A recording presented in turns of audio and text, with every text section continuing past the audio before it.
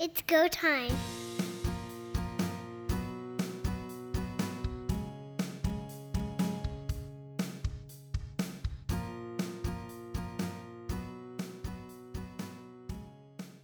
Welcome, everyone, to Quick Kicks here on Third Down Gamble. I'm Don Charbon with Heath Graham, and a very special guest joins us tonight. The voice of the Winnipeg Blue Bombers on 680 CJOB radio in Winnipeg, the one, the only, Derek Taylor. Talking CFL. I haven't talked CFL with live humans in a couple of weeks here. I'm excited for this. Well, that's awesome. Well, we're so thrilled that you're back on the podcast. You're just a fountain of knowledge that just keeps giving, and we are happy to bring out our sippy cups. Okay. Free agency has been a major topic in everyone's circles when it comes to the Canadian Football League. And we can even go back prior to free agency when, I guess technically a free agent, McLeod Bethel Thompson signs with the Edmonton Elks. He signs for $500 large. Where did that come from, and what was your thought at the time?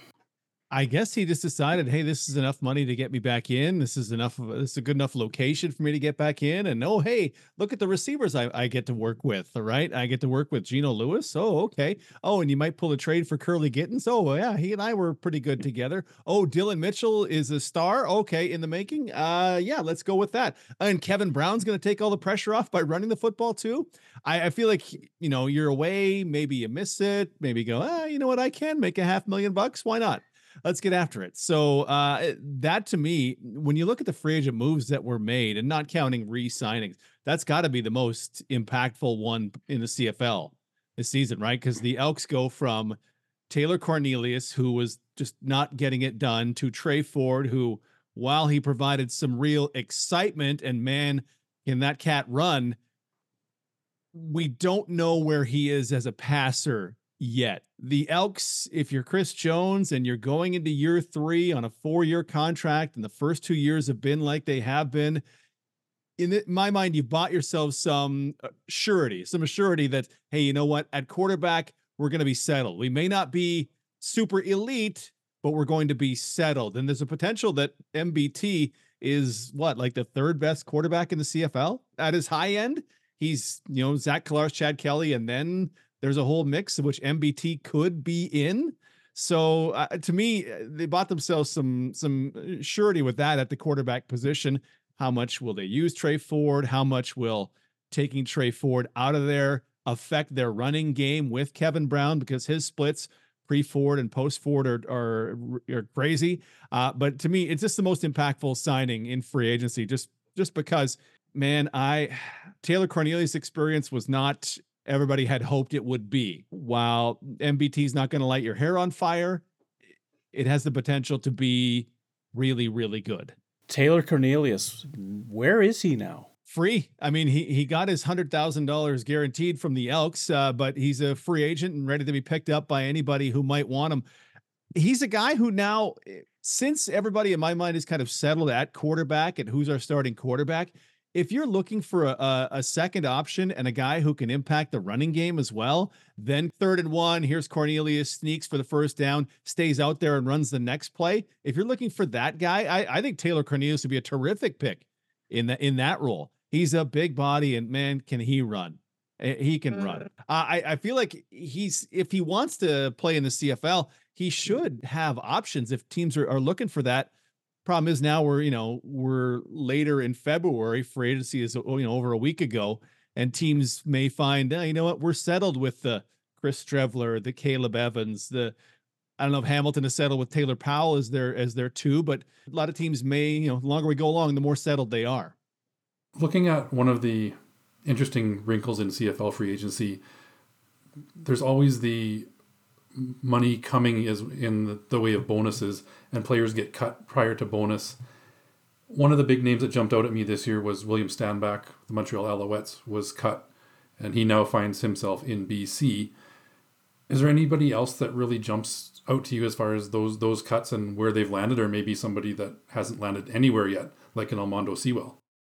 Yeah, Sewell's an interesting one, right? Because who wouldn't want a guy who can move the middle like that? I think back to Dominic Rhymes, who was kind of one of the first dominoes to fall, right? BC identified, we're not going to be able to afford to pay everybody. So we'll release Dominic Rhymes early. And man, was he back in Ottawa just lightning fast, right? The rumors were instant back in Ottawa. And then he signs the deal and he goes to an Ottawa receiving core that Justin Hardy popped last season, Jalen Acklin. I think we're all expecting a little better from him. And it just as I pull it up, Braylon Addison, they re-signed Braylon Addison, and you go, man, if they can go one Canadian and four Americans at receiver, Ottawa has some real threats at receiver. Rhymes in the jump ball, Addison in that style of, oh, you need me to run short, you need me to run deep, you need me to run from slot back, you need me to run the ball from running back. I'll do whatever you want, offensive coordinator. Let's go.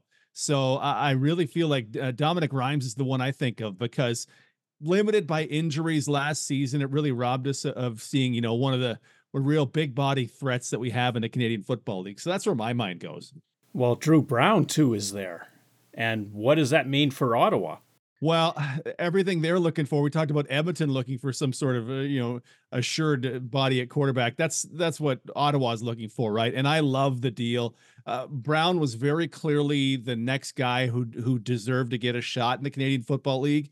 And I love that Ottawa went and made that move.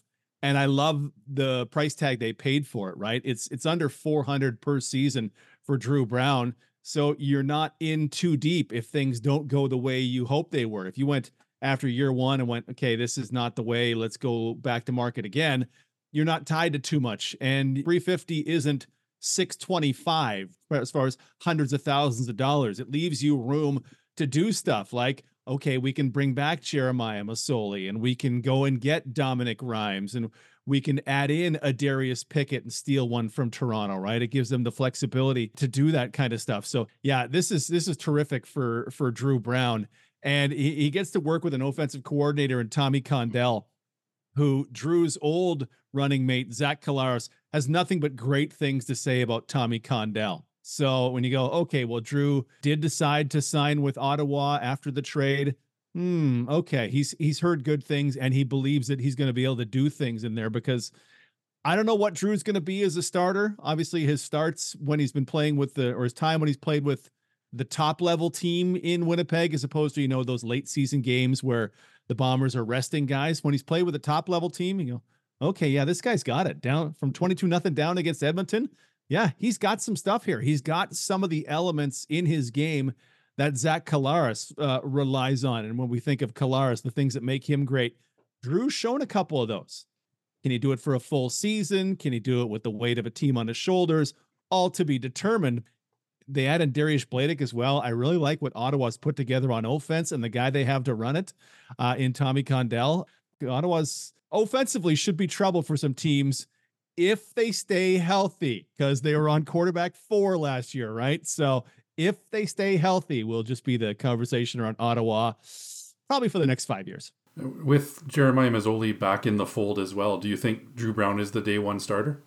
I would think so. If you're paying that money, and I don't know where Masoli is in his rehab from his injury, but I would assume if you're paying Drew Brown that money, you're intending to go to him as the starter. But knowing that, hey, we have Jeremiah if we need him. Tyree Adams is there. He had one start where he looked pretty nice. You think, okay, maybe there's something there. Dustin Crum can add absolutely a different element, pretend he's the third guy you carry on a given day. Yeah, but I think if you're going to market, you're making the trade, you're giving up a 5th round pick, and you're paying Drew Brown, $300 plus, I think you have to believe that he's the starter for the first snap in training camp. Interesting thing that happened at the beginning of free agency, the quarterbacking in this league, they all were renegotiated down. Chad Kelly, Mayer, you just go up and down the line. They were all sort of redressing this to make room, I would guess. Yeah, it's really common at this time of year, right? You're a GM, you get to this part of the calendar year and you go, okay, well, our guy, he'll be healthy for the coming season because he got out of last year fine.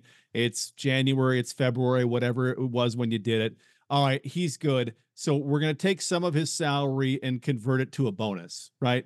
It's we're going to pay him $500 this year. Let's give him $200 as a bonus. We were going to pay him $500, but now we can, because the bonus is taxed differently, right? We can pay him less on the cap, but he'll still take home the same, if not more.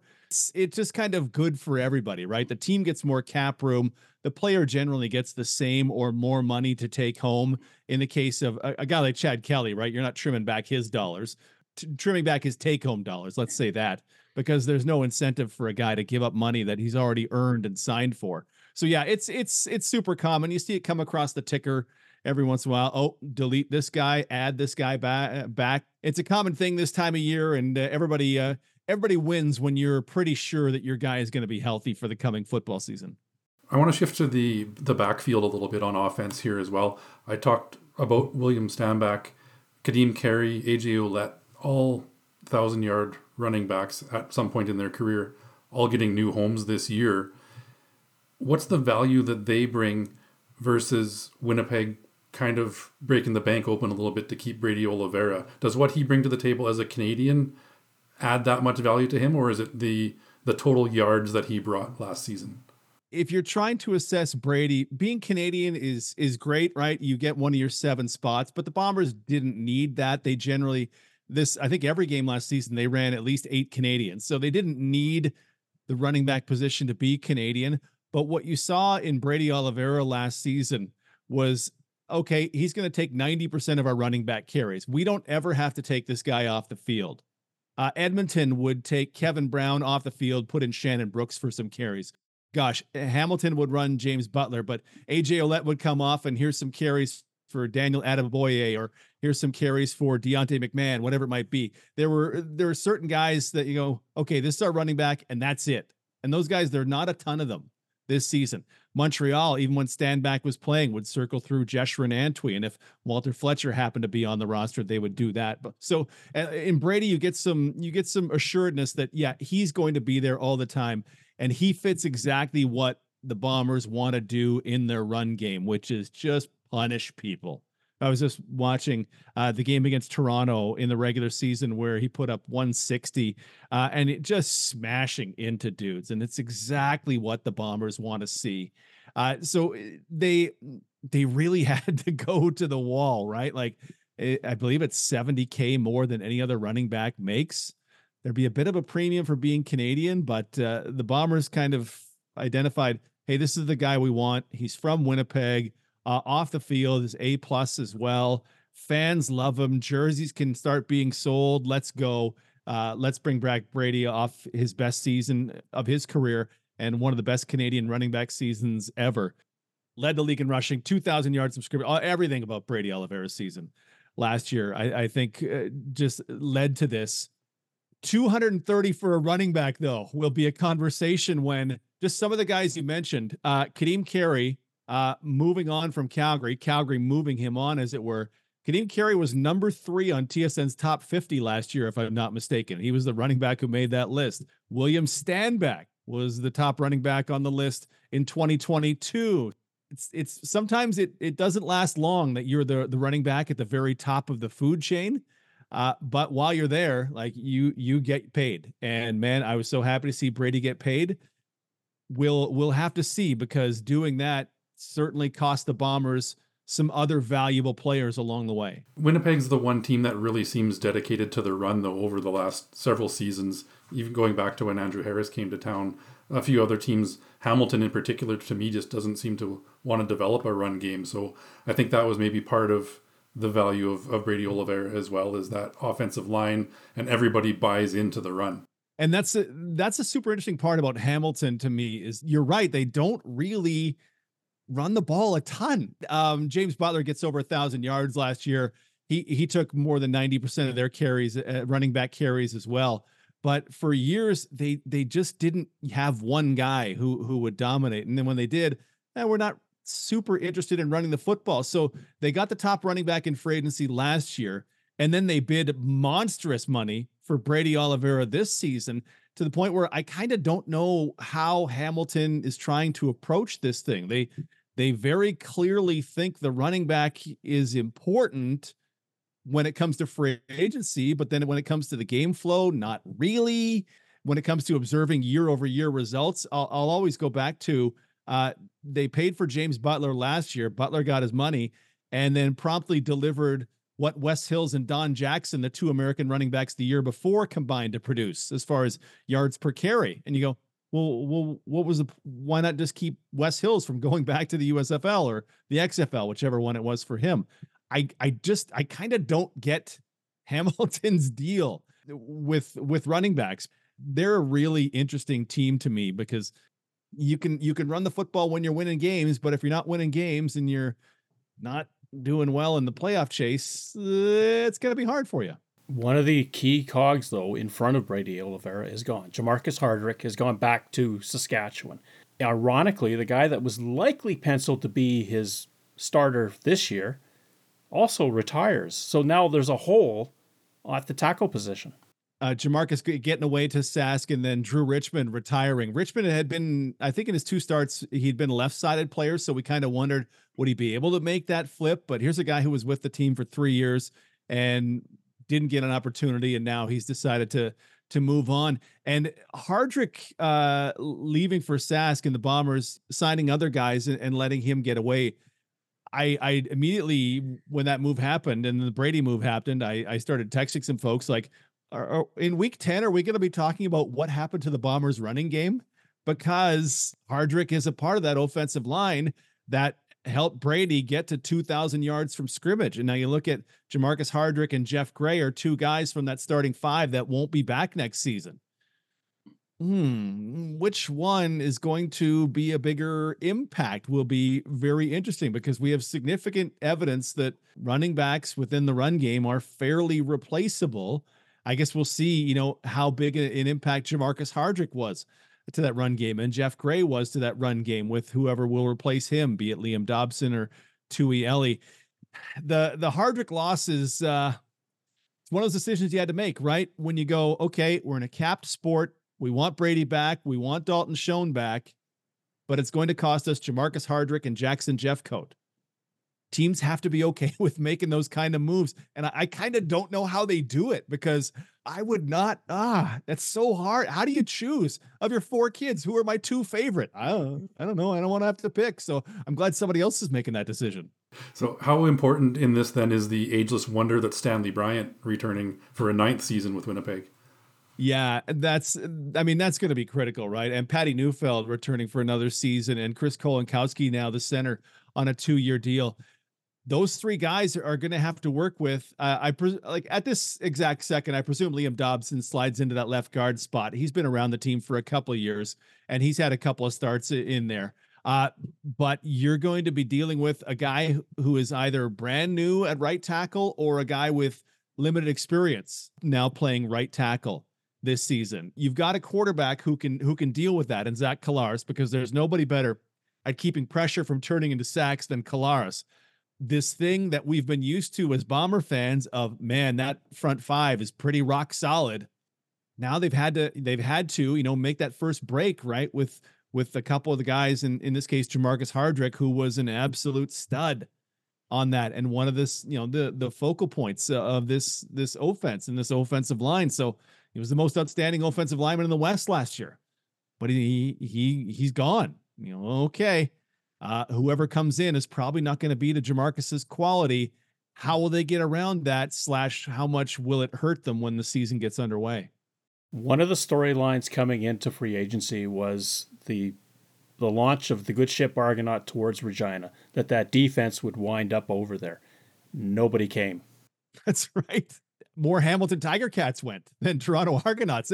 That's crazy. I really hadn't put much thought into that, but yeah, we really thought, here comes Dwayne Hendricks and a Darius Pickett, and they're clearing a space for Jamal Peters, and it just Saskatchewan, whether it was money or whatever it was, it went another direction. They made some scores though, like Sass made some scores, and I'm sure Corey Mace looks at Malik Carney and Jameer. I just was watching Jameer Thurman against the Bombers when he just took Rasheed Bailey's soul on a late first half catch. Oh my gosh. Add in Adam O'Clair and you go, okay, well, Jalen Edwards Cooper on that boundary halfback, I presume. And you go, okay, well, they brought in some horses, but yeah, it is weird, right? That it wasn't the Toronto Argos, because that was kind of the line we were all spinning. Did they sign no Argos whatsoever? Stampeder, BC Lion, Hamilton Tiger? Yeah, 0 Argos. That's incredible. The only one that they got is now going to be running the rock. Oh, there we go. Yeah, AJ Ouellette. Yeah, on the opposite side of the field. I don't know, Sask. I love AJ Ouellette. I think I wonder if you pin down Jeremy O'Day, the general manager there, and truth serumed him and said, AJ Ouellette signing, more about impact at the running back position, or how much is the impact at the running back position? How much is the fact that fans are going to love this guy? I assume he's a really good teammate as well. I wonder how much was culture shifting in the locker room and in the stands versus the impact in the run game. That kind of money for an American running back, you now get more of a thunder and lightning duo instead of Morrow and Frankie Hickson. It's AJ Ouellette and Frankie Hickson to be the lightning. But I wonder, there's a couple of these signings that you go, I think they're really trying to change things. They're years apart from Luches Purifoy, Ed Gainey, but now Nick Marshall is gone. AC Leonard's a couple of years gone. I wonder how much of that, of his, whatever the reported 160, is 40 grand of that because he seems like a super good dude and fans are going to just buy his jersey like crazy and Thor hammers all over the place. I love that signing from that perspective. In that case, I'll just kind of ignore the fact that all running backs are kind of the same. One of the bigger signings this week that was announced was Tim White returning to the Tiger Cats. Now, there was talk early on in free agency that he was holding out for Eugene Lewis, Kenny Lawler kind of money in that 300 range. Did he ask too much and were the offers coming in? Or has he now realized that maybe he was asking for the moon? Yeah, ask for the moon, right? Why not? Like, if Gino's at 320 and someone paid Kenny Lawler 305, whatever it was the year before, why, as Tim White's agent, why would I not want 300? Might as well ask for it. It's one of the things where I'm super curious about how negotiations would go, because when Dalton Schoen takes a reported $230,000, as the agent of a free agent receiver, you'd go, don't ignore that contract. Ignore that because that's a hometown discount.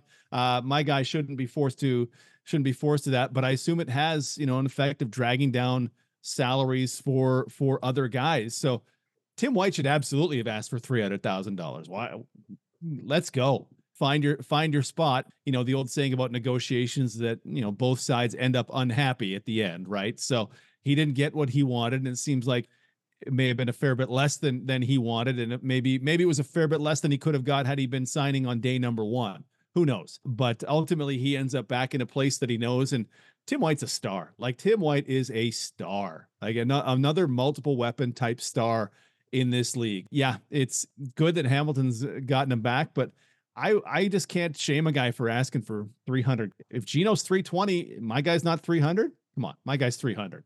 Just that he gets it, and it just seemed to be, I guess this offseason was just a spot where there wasn't going to be that kind of big money for receivers, whether maybe Edmonton was the only team bidding the last couple of years, these inflated enormous salaries. I don't know what the answer is to that, but yeah, it's great that he ended up back in Hamilton where they know how to use him and make him the star, but yeah, he maybe shot a little high. You run the risk of waiting too long, I guess, in those situations as well. It doesn't hurt to throw that price tag out there, but you have to realize that teams are all looking at their caps and wondering where 300,000 is going to fit in. Yeah, well, for sure, right? The salary cap gets bumped by $130K this year, but how many folks were looking to pay, pardon me, that kind of big money for a receiver and a super impact receiver? BC certainly couldn't. Calgary has this deal where they get incredible receivers to take cut rate salaries to keep playing for them, which is tremendous.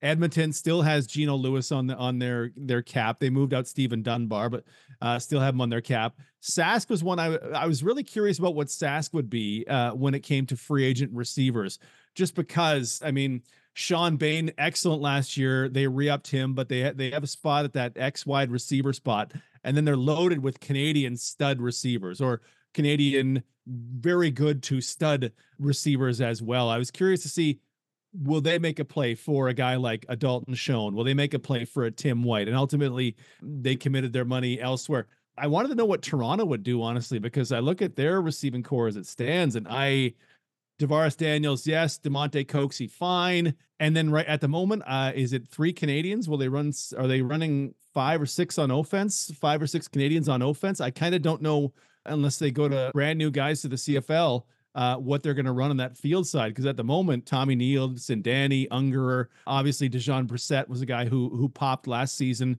in that Curly Gittins role.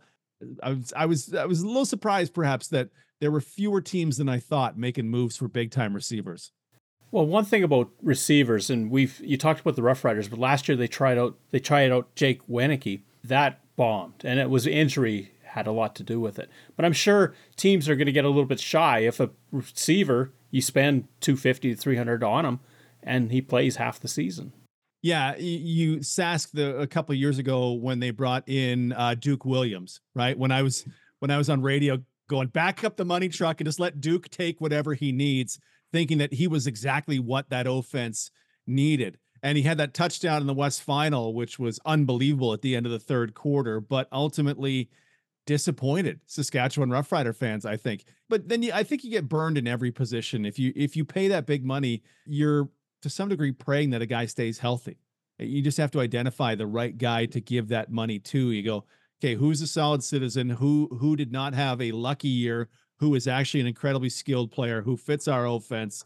It's lost so much about staying healthy. But yeah, Sask last year, Winicky, they took a flyer on Darrell Walker. The Sean Bain one worked out tremendously, but they didn't have as many options, I think, in free agency last year versus what they did this year. There's real heat around the Riders this off season and coming into this season. The Corey Mace effect, whatever it might be, but there's real heat around Saskatchewan now. So I think they had options this year that they wouldn't have had last year. But yeah, as a GM, you have to be ready to take those risks because those guys, I mean, those are the guys that run this thing and get you to the championship games. And Montreal doesn't get there without a guy like Austin Mack, who I know didn't make big money, but you need these stud playmakers to get you there. So yeah, you take that risk that you're going to end up looking foolish. Well, Saskatchewan has to get past the idea that you can win after Labor Day. It hasn't been great after Labor Day. Hey, they beat Winnipeg the day before Labor Day last year. They have that for them, like overtime. Hey, overtime. It's to me so much of what just when I reflect on CFL seasons, I go, well, that team was disappointing, and so many times it just comes back to who was hurt and who was not. Honestly, Saskatchewan, massive disappointment. Well, Trevor Harris, who was throwing darts early in the season, missed most of the year. I kind of don't know what you do after that when you pay a guy that much money. Sure, you try Mason Fine. Sure, you try Jake Dolegala. Neither of them is Trevor Harris, right? Calgary, they got to keep their quarterback the whole year, but they lose their best edge rusher and their best playmaker early in the season, James Vaughters and Malik Henry. Well, I kind of don't know what you do in that situation besides go, you know what? We're in a lot of trouble. I think a lot of what I kind of reflect on, they were disappointing, just ends up being, they were hurt. And wait till next season. Because if Trevor Harris is healthy this year in Sask with the stuff they're added on and the Corey Mace heat, if he is the head coach that kind of a lot of people think he will be, and the unifying factor that a lot of people, I think he will be, look out for Sask this season. Well, I'll push back just a teeny bit because Saskatchewan did this 2 years in a row where they didn't win September on. And going into Winnipeg for the Banjo Bowl, they actually got worse every year. And in the midst of that, they played a game where they could barely field a team and still outperform the team that followed them the next year. It's been rough. The Banjo Bowl in 22, everybody was vomiting their guts up, right? Like, and they come to Winnipeg and get absolutely shelled. It's been ugly. It's been ugly, but yeah, the end of the Fajardo era I'm trying to remember back to 22. The end of the Fajardo era wasn't great. I don't even remember who the receivers were in that crew besides Schaefer Baker and Lennius. Shaq Evans, yeah. Kyron Moore. Shaq popped that one season and then it just kind of went away after that. Kyron Moore, troubles with figuring out where he's supposed to be in the offense and what do we do with him? An inconsistent run game. It's why, honestly, the Hardrick signing is probably one of my favorite player to team pairings in this offseason because Sask for years, before I was there, we're looking for, let's get some tackles. Let's get some offensive line. Okay, well, that's not working out. Okay, Taron Vaughn hurting his shoulder, can't stay healthy. Nobody on the right side. Oh my goodness, what are we doing here? Natai Rogers, Cooper Richardson, that season, a nightmare. They've been looking for some sort of stability, as kind of a lot of teams are in the Canadian Football League. So you go out and you pay Jamarcus Hardrick a bunch of money, and you feel like, yes, our right tackle is set. Whatever happens with Blake and Furland and Godber and Bandy and right now Ryan Seaver, what a pickup that is. We've got our right tackle settled. We'll figure out a left tackle in camp. We'll figure out who's going where in the middle. But yeah, just get one of those done was to me one of the best pairings in the free agency this season. If you want to talk about teams overcoming injuries, if you listen back to our preseason previews of the last 3 or 4 seasons, I've been very optimistic about the Ottawa Red Blacks and have been monstrously disappointed with the Ottawa Red Blacks every season. Injuries, right? Yeah. Hey, Jeremiah Masoli. Okay, no, Masoli's hurt. Masoli gets gooned and he's out for the season. Okay, when Masoli gets back, Ottawa's going to be ready to go. Okay, Masoli got hurt again. And how do you win unless you absolutely strike gold? How do you win with your fourth quarterback? How do you win with your third quarterback? Right? Just watch some of the drop off. I was watching Winnipeg and Toronto, and you go, okay, Chad Kelly's at this level, but you start going to his backups, and you bring in Cameron Dukes, and you go, okay, these guys are not the same level of CFL talent at this points in their careers. And Dukes has some things that he brings to it, but it's just such a significant drop off that I don't know that you really have a chance to win long term. You can make some surprises, right? Dustin Crum leads a 14-point comeback against the Bombers and leads them to a win in overtime. But Ottawa kind of ends up looking like a team that's playing with its fourth quarterback and limited options at receiver, right? It's hard. It's so hard. If you're paying a 1/7 of the salary cap or a 1/6 of the salary cap, wait a minute, that's too much. If you're paying 1/9 of the salary cap to a single guy and that guy gets hurt and your guy behind him makes $70,000, and I don't know what you do besides cross your fingers and pray. Hamilton and Toronto, they always argue that it's one of the most heated rivalries in football. The two just hate each other's guts. And yet, we see players shuffle back and forth up the QEW in free agency. Yeah. Is that great or what? Yeah. Hey, we'll take all those Toronto Argos that you're willing to pass. Dwayne Hendricks, Brandon Barlow going down the road. Jamal Peters going to be that corner, Delvin Breaux type corner that Hamilton fans are so familiar with. Man, Toronto, like, they're picking the bones clean on that team. Like, oh, you were 16 wins last year and you're awesome. We're going to come get all your guys because we know you can't afford them now that your quarterback salary gets bumped up. And, oh, the NFL is going to take your young corner and Quantez Stigger. So best of luck to you. But we're going to enjoy our 4 meetings however many times they actually play this season. But now it should be a little better. That's the danger, right? And that's what, honestly, it makes Winnipeg's run that much more impressive, of 4 years of getting your bones picked by vultures, because guys deserve raises when they lead you to Grey Cups, and you got them to come back. Toronto loses its defensive coordinator, loses a ton of talent. Dwayne Hendricks is a monster in the middle. That guy's just a monster. They have to make a trade to bring in a Serezna. They had a Rimolade already on a deal, so they have some talent there. But yeah, when you're good, other teams are going to come get your guys, because it's those guys outperforming what you're paying them that made you great, right? Yeah, it could be rough for Toronto, but they have their quarterback. They solidified that offensive line, right? They went, you know what? Whatever else we do, we're bringing back this offensive line, and they did it. They got guys under contract, some of them through 2026. They've clearly identified, to me, smartly, okay, we'll be able to find receivers. We'll be able to find defensive backs because we're getting hit on those. If we need a middle linebacker, cool, we got one of those we can work with. But we're going to need offensive linemen, because we're not in a rich time for offensive linemen in the Canadian Football League, in my mind.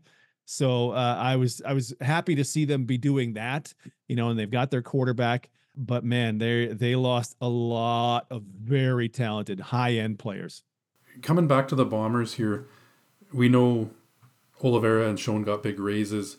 We've seen a little bit of movement Demario Houston going to Calgary. In my mind, keeping Diedrich Nichols was the key in that defensive backfield. I'd take him all day over Houston and his interceptions. Ty Ford is looking like he's coming back from a little stint and trying out in the NFL. What does Winnipeg have left for cap space? And who's a key signing? Sergio Castillo is still a free agent. It looks like Rasheed Bailey has priced himself out. We thought we were going to lose him last year, lost him this year. What's next for the Bombers? Yeah, they have got 1, 2, 3, 4, by my count, 7 spots to fill. And you mentioned Tyrell Ford is coming back. If he shows well in camp and they could run him at that field cornerback spot. He and Evan Holm could be that field side duo, and you could swap Jamal Parker over to the boundary side if you choose to go that way. But they need a defensive tackle, left guard, right tackle. They need a receiver for Bailey's spot. You need a kicker, and you need a return guy. To hear Kyle Walters, the GM, talk about it, he said at his availability the day after free agency opened, we're out of money, which is to say, if you want a minimum salary or you're a rookie, we're going to need you to contribute. They've got some guys for some of these spots, right? Defensive tackle last year, it was Ricky Walker. He was the third different starting defensive tackle in a 3-year span. They'll look for a guy like Miles Fox to fill that role. Fox isn't tall, but he has all the muscle in the world. They've got natural Canadian depth at offensive line in Liam Dobson and Tui Ellie, plus the draft, Walter said, is rich in Canadian offensive linemen. So they're covered there. The right tackle thing, we talked about Hardrick. That's going to be a real point of contention. Wide receiver, you're going to have to find somebody. And Rasheed Bailey, he took less money to come back to Winnipeg last season. And that cat, I mean, he played his heart out. Like, he's dropping bombs on defensive backs to help Brady get open. Oh, here comes Dalton Schoen in the end around. I'm going to push some guy into the stands. I'm going to make a catch across the middle, and Jameer Thurman's going to break both my ribs. All right, let's go. I'm going to fight through a hamstring injury to be in the Grey Cup. Like, that guy gives his heart for whatever team he's going to end up on. He gives his heart. Sergio Castillo calmed a lot of fears into last season. He's not signed as of yet. Kyle Walters made it sound like they're not far apart and something might get done. But what about Janarian Grant? We saw, when it was Greg McCrae and when it was Jamal Parker, the Bombers' return game just wasn't the same. Didn't have the same juice that it did, with Janarian Grant in there. So Walters kind of half joked that Grant's, marches to the beat of his own drum. And one year he didn't sign till April just because he'll go off the radar for time. So I don't know if we should be worried as Bomber fans about Janarian Grant not coming back, or he just does his offseason the way he does it. But if he's not back, there's a lot of really good returners in the Canadian Football League. But man, to find another guy like Janarian Grant, you just don't get those guys off the street. So Bombers have some work to do. Let's say that. With Jackson Jeffcoat's retirement, one of the things that came out from him was that Winnipeg was a little bit quiet in communicating with him. Is that something that you've become aware of as a problem in Winnipeg, or is it maybe a 3 sides to every story, yours, mine, and the truth? Yeah, I think it's a 3 sides one. When I looked at the off season, I just assumed there was no way they could bring back Dalton Schoen, and we talked about it on CJOB. I said, well, if you're going to bring back Dalton Schoen, you're going to have to let two veteran, linchpin players go. And I didn't know if 2024, February 24 was the offseason in which you would do that, because you still feel like your Grey Cup window is open. Were they really going to do that? Or would they just go, you know what, we'll have to try to find another guy who can fill that spot. So they do get shown back at less money than he was offered. But in my mind, I draw a direct line between Dalton Schoen returning and the departures of Jamarcus Hardrick and Jackson Jeffcoat. Just because from a salary perspective, Jackson didn't make enormous money, but you take off everything he makes above $70,000, the league minimum, and you take Jamarcus Hardrick, what you paid him. Again, it wasn't an enormous salary, but now you can knock that back to $70,000, and you have about what it cost to pay Dalton Schoen's raise over his $70,000 base salary last season. So you can get one guy back, but it's going to cost you 2 guys. And I went through it in advance of free agent day, and I had to look at it, because it was very noticeable to Doug Brown and myself calling games that when Jackson wasn't available, sacks were few and far between for the Bombers as a whole and for Willie Jefferson in particular. I went back and looked in 21, 22, and 23. There were 10 games in which Jeffcoat didn't play, but Willie Jefferson did play. And Willie had exactly 0 sacks in those 10 games. You know, that jives with what we've seen as Bomber fans. When Jackson is incredible at creating pressure off that edge on a per game basis, maybe better than anybody in the Canadian Football League. When he's not there and it's Celestin Haba or it's LB Mack or it's Cedric Wilcott's Bombers of the past, you go, yeah, then we can focus a lot more resources as an offense than keeping Willie Jefferson away from things. So that's one, though they've got guys who can take that starting spot, and Celestin Haba started games for the Bombers last season. That's a massive loss. But because you did that, you get the massive gain of Dalton Schoen over a raw rookie on the offensive side. So it's a price to be paid. Will it be worth it? Well, I feel like there's going to be some yelling and screaming in certain games for the Bombers next season or this coming season. Why can't they get after the quarterback? It's because they wanted the power to put up 35 a game on offense. One of the features of free agency for the last few years has been this quarterback carousel that we've been watching. This year, fairly quiet. Drew Brown gets traded. Jake Dolegala goes to BC, but we're not seeing starters move around like we used to. Yeah, I guess, I mean, they feel pretty good, right? Fajardo, probably couldn't have dragged him. He probably couldn't have dragged him out of Montreal with the season he had and the season they had, or postseason they had. Vernon Adams had his probably best season ever in BC, so he's going to continue in that. Jake Mayers holding on to the job in Calgary, though the Matthew Schultz acquisition becomes intriguing. Trevor Harris had a 2-year deal. I don't think there's any, if you think he's healthy, to me, there's no reason to move on from Trevor Harris. Okay, Edmonton had to do its thing. Winnipeg, to me, Zach Collaros, the best quarterback in the CFL. You're keeping that. Toronto set with Chad Kelly. Hamilton and Bo Levi Mitchell, he hasn't been Bo since 2018. So that one's super curious to me. And then you mentioned Drew Brown going to Ottawa. So yeah, there just wasn't a lot to nobody kind of has buyer's remorse this offseason, and no players have kind of buyer's remorse and, are on these 1-year deals. They got their money, and they all must look at this and go, yeah, know what? I'm in a good spot. I'm Vernon Adams. I had my best season ever. We're bringing back most of our weapons in this offense. No reason in his mind, no reason we can't compete to win the West again. Stampeders are an interesting story. They gave up a little bit. They got a little bit. But this is a team that hasn't won a playoff game since Bo led them to the Grey Cup in 2018. Yeah. It was so weird last year. And they get into the playoffs. They fight their way into the playoffs at 6-12, and then it goes about how you'd expect.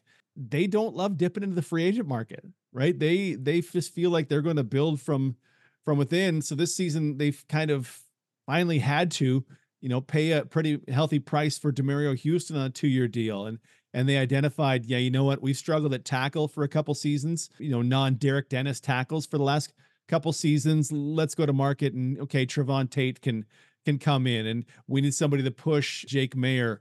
And, we're going to let Kadeem Carey, but they let Kadeem Carey walk when Kadeem Carey was probably untouchable in advance of last season. They very clearly have a way that they run things. They do get guys to take less money to stick around, because a guy like Reggie Bagleton would not have a 1 in front of his name in front of his salary if he didn't want to. He could easily be making 200 plus in my mind. There's something that they've got there, and then they don't need to go to market too much until they're just done by. Last offseason, I think, was quite punishing, with Jameer Thurman getting away to, then it was Hamilton and Falarin Rimolade getting away to Toronto.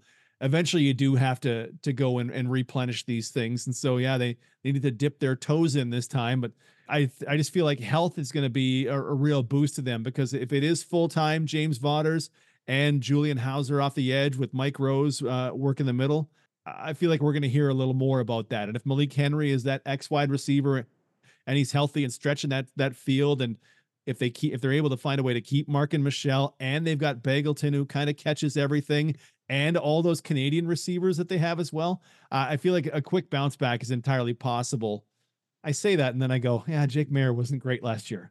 That'll be the thing now. Everything around Jake Maier seems like it's set if they're all healthy. Now, what is Jake Maier, and do we have to move on? You talked a little bit about AJ Ouellette going to Saskatchewan and the marketing possibilities for him there. I want to talk about the backup quarterback situation in Winnipeg. Chris Streveler makes his triumphant return to the Bombers. He's struggled as a passer in the CFL. He has a strong arm, not necessarily the most accurate, but what does he bring back to Winnipeg? And does Buck Pierce have some tricks up his sleeve with some specific packages, or do we see a two quarterbacks on the field at the same time with him and Collaros and Brady Oliveira in the back that can give some teams some nightmares? Can you imagine, right? You toss one to you get Streveler, line him up in the slot, and you hand it to him on a little option play going left with Brady Oliveira. Just the possibilities, right? Because Streveler is such an incredible runner, like such a powerful and dynamic runner. And then, oh, by the way, Brady Oliveira is the best in the league this past season, right? So there's the potential to do a lot of things. I'm trying to think in 2 years, we've probably seen, I can think of one for sure, but maybe two plays where we've seen Winnipeg use that two quarterback thing. They'd throw Dakota Prukop onto the field as well as Zach Collaros. So it's not something that we've seen a ton from them versus Hamilton with a Matthew Schultz did it, a fraction more, but nobody's gone too deep into that. Streveler certainly provides you those options.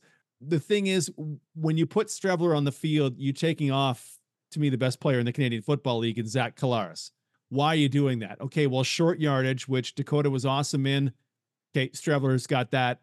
And then, they're scrambling. They put on they subbed on a jumbo package. Well, let's keep Streveler on for 1st and 10 from the 25 and then let him throw one, because we feel confident enough that he can throw them in limited amounts. He can throw the football as well. I mean, they did it with Dakota Prukop, so no reason to think that Buck would change anything going to Chris Streveler with what we've seen from him in the Canadian Football League. So he certainly provides, I don't know if I want to say a boost over Dakota Prukop, because Prukop was so good in short yardage. Any Bomber fan thinks about, okay, it was 3rd and 1, and it seemed like he was stopped after 2 yards, but somehow he stayed on that right foot and then hopped over to his left foot and dove forward for 4 more yards. And you go, this guy's awesome.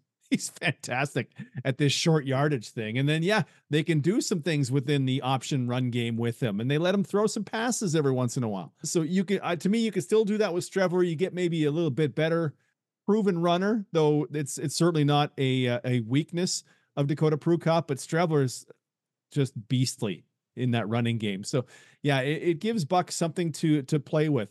I'm going to say over under 1.5 snaps this season of two quarterbacks on the field for the Bombers, because I just look at Streveler and go, if you wanted to, and you felt like it, there's a lot you could do with that guy. If you look at the CFL landscape and you decide, hey, I'm going to start grading these teams, who tops out after free agency? Who stood out to you as doing the right job and did well? Now, do we want the best job in free agency or the best team after free agency? Ooh, take your pick. Let's do the best job in free agency. And it was a lot of this will be because you had to do it, right? We were bad last season, so we want to be great this season. So we have to do a lot of work in free agency. To me, Saskatchewan had the best free agent period as far as going and getting other guys. You get a piece for that defensive backfield. You bring in Jalen Edwards-Cooper to replace Nick Marshall. Was such a crapshoot. Was it Banjo Bowl where it was Banjo Bowl? He just got repeatedly lit up by Drew Wolotarski and trying to undercut guys, and he ends up giving up, I think it was 3 touchdowns that day. Just go, we can't do this anymore. We've got to move on. Jameer Thurman, though, big Larry Dean guy. Jameer Thurman is still young, and that guy sweeps it up in the middle. Fans will love the work he does. Even if he's not the most, celebratory guy, he's not the hugest personality. Jameer Thurman is going to be great. Talked about Jamarcus Hardrick and solidifying what's been a question mark for them for the years on that offensive line. AJ Ouellette gives them a different style at running back. If you want to be a little more power team, you probably don't want 2 of Jamal Morrow and Frankie Hickson. And we mentioned Ouellette. Sask, in my mind, really needed, I just keep describing it as heat. They needed heat. There wasn't any heat last season because, oh, the coach is going to be fired. They're going to throw out the GM and we're going to start again. And who can we bring in? And all of last season was kind of, what's this offseason going to be like? Now there's heat. There's the hottest head coaching candidate. Now he's in place there and he seems like a super good dude. And this running back with the great haircut, that there's going to be mullet wigs for sale in the Rider store if there aren't already, right? I just think from an on-field perspective and then a locker room perspective, I think they add those two. And to me, Sask has probably got to be the winner. What team did you think, oh, I thought they were going to do this and they didn't? Probably Edmonton. I'm just looking at this depth chart I had of the Edmonton Elks, and yes, they go and get McLeod, Bethel, Thompson, and Javon Leake and Boris Beatty. Yeah, Boris Beatty. I mean, they won't have to repeatedly short kickoff to cover for the fact that they don't have a great kickoff guy in Dean Faithful. But that's of limited value to me. Boris Beatty had his best field goal kicking season last year, but what will he be this year? If that's his best season, what will he be this year?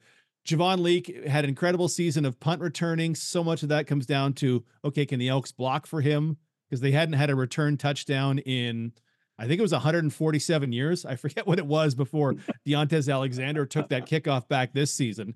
So they finally get that. Leake was great on punts and not great on kickoffs. So we'll see if that money was worth it. I look at this defensive backfield and go, I kind of don't know what you're going to do as far as all those spots.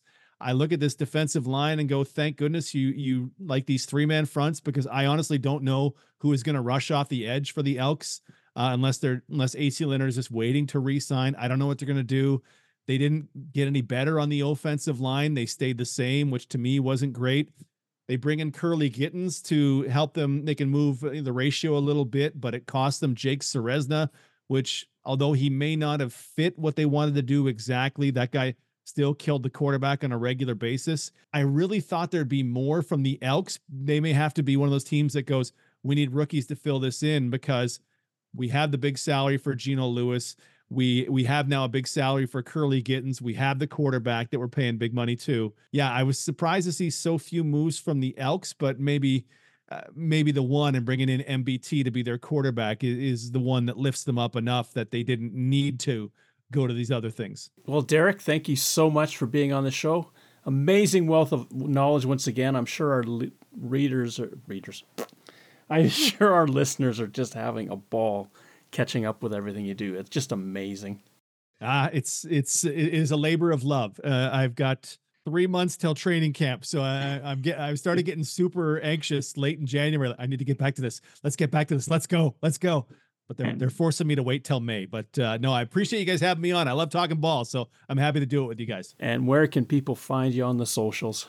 At DT on OB on Twitter. I need to expand the other ones. DT on CJOB on Instagram, and I need to figure out this TikTok thing, because I think there's a lot of opportunities for guys who love the CFL and have some interesting unique perspectives of it. I just don't know if I'm good enough a dancer to be on TikTok, but I'll see what I can do. Awesome.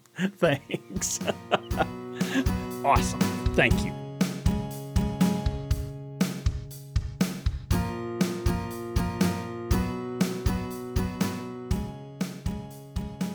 Thank you for listening to our show. Third Down Gamble is hosted on Podbean and can be found on Apple Podcasts, Google Podcasts, and Spotify. Follow us on Twitter at Third Down Gamble. Join us again, the Third Down Gamble podcast, audio worth watching.